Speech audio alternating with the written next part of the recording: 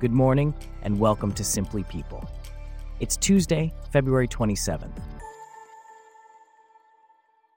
On today's show, Sean Combs is sued by a record producer for sexual harassment and assault, and a historic $1 billion donation to N.Y.C. medical school means students won't have to pay tuition anymore. Plus, Abigail Breslin pays tribute to her late dad 3 years after his death. This coverage and more, up next. I'm David, and you're listening to Simply People.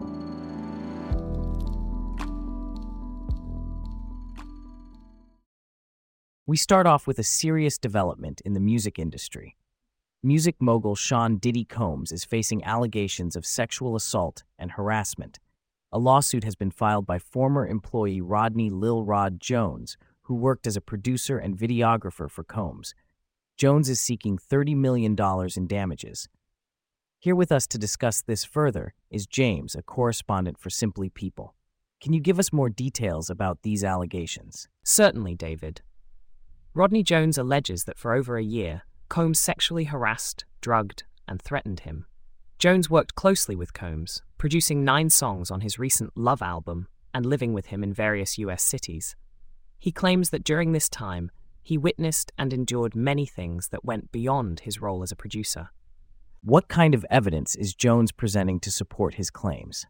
Jones alleges that due to his role as a videographer, he has hundreds of hours of footage and audio recordings of Combs, his staff, and his guests engaging in serious illegal activity. He also claims to have been the victim of constant, unsolicited, and unauthorized groping by Combs.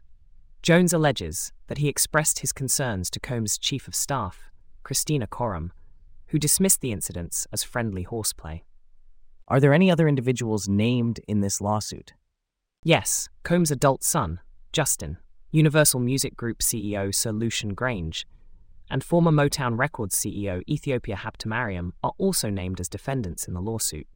Jones alleges that he was sexually assaulted by the female cousin of Combs' girlfriend at the time, young Miami, in the presence of Combs and his staff. What has been the response from Combs and his team? Combs' lawyer, Sean Holley, has categorically denied the allegations, calling Jones a liar seeking an undeserved payday.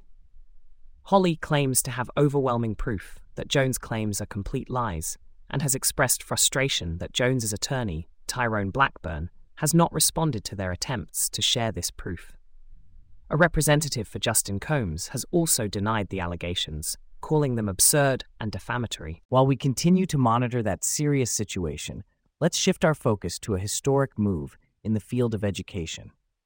Students at the Albert Einstein College of Medicine in New York City will no longer have to pay tuition, thanks to a generous donation of $1 billion from Ruth L. Gottsman, Ed.D., chair of the Einstein Board of Trustees and Montefiore Health System board member. This donation is the largest ever made to any medical school in the country. Here to discuss this further is Celeste, a correspondent for Simply People. Can you tell us more about this unprecedented donation? Certainly, David. This donation is indeed historic and transformational. Starting from August this year, the Albert Einstein College of Medicine will be tuition-free. The announcement was made in a video posted to YouTube, and the reaction from the students was overwhelming. They leaped from their seats with joy, applauded, and some were even seen crying as they embraced one another. That must have been quite a moment. What does this mean for the future of the college and its students? This donation will significantly impact the college's ability to attract students who are committed to its mission, regardless of their financial status. As Dr. Yaron Tomer, the Marilyn and Stanley Katz Dean at Albert Einstein College of Medicine, said in a statement, this gift will be a reminder each spring as they send another diverse class of physicians out across the Bronx and around the world to provide compassionate care and transform their communities. And what about the current students? Will they benefit from this donation? Yes, they will. Although the tuition-free education does not go into effect until the start of the fall semester, all current fourth-year students will be reimbursed for tuition already paid for their spring 2024 semester. This is indeed a game changer for these students. Can you tell us more about Dr. Gottsman, the benefactor behind this generous donation? Dr. Gottsman has been working with the college since 1968 when she joined Einstein's Children's Evaluation and Rehabilitation Center. She has started a first-of-its-kind adult literacy program and earned her master's and doctoral degrees from Teachers College, Columbia University.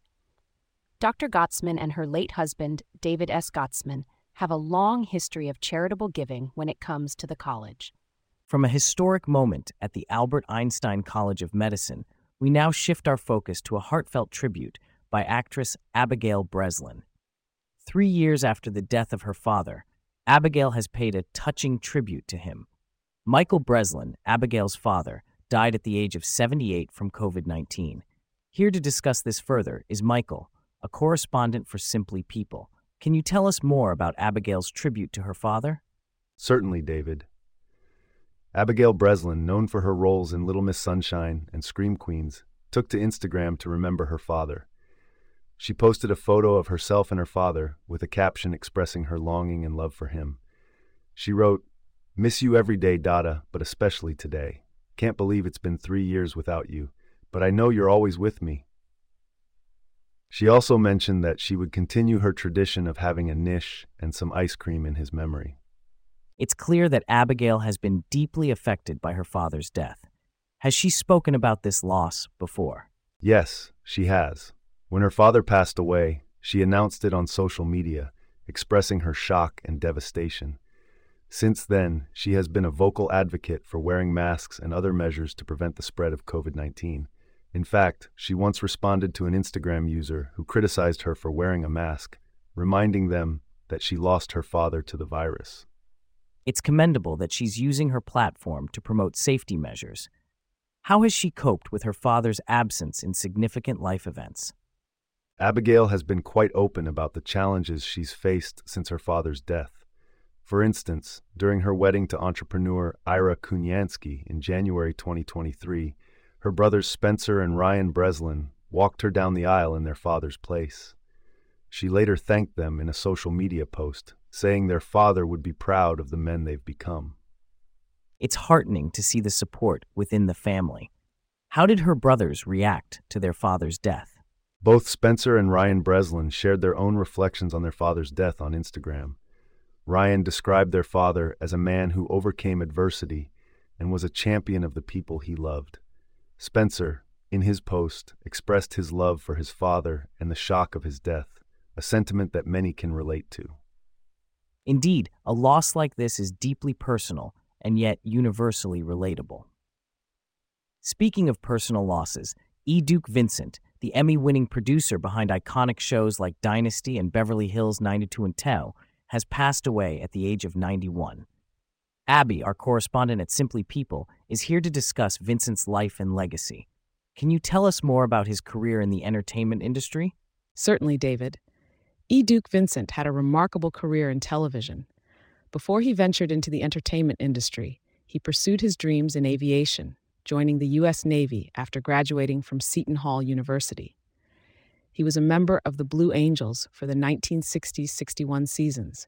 His love for television was sparked when he filmed the photo sequences for the NBC show of the same name, The Blue Angels, and he resigned from the Navy in 1962.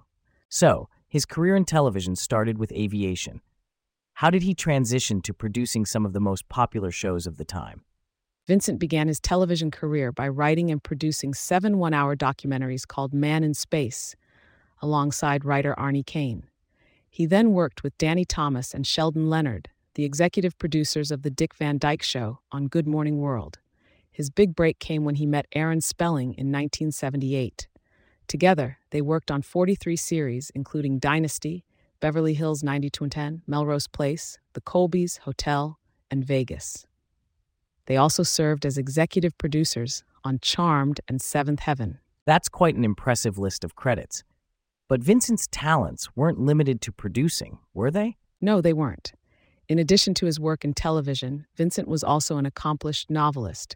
He wrote 4 books: Mafia Summer, Black Widow, The Strip, and The Camelot Conspiracy. It's clear that Vincent left a significant mark on the entertainment industry. How are people remembering him? Vincent's wife, Pamela Hensley Vincent, wrote a touching obituary for him in the Santa Barbara Independent, describing him as her beloved and brilliant husband. His death was also confirmed by the Blue Angels Association in a post on Facebook. Over his 40-year Hollywood career, Vincent wrote or produced over 2,300 hours of film and tape, including 1,600 hours of primetime and over 750 hours of daytime television. Abby, thank you for sharing such a remarkable legacy with us. And with that, we wrap up our stories for today. Thanks for listening to Simply People. We'll see you back here tomorrow.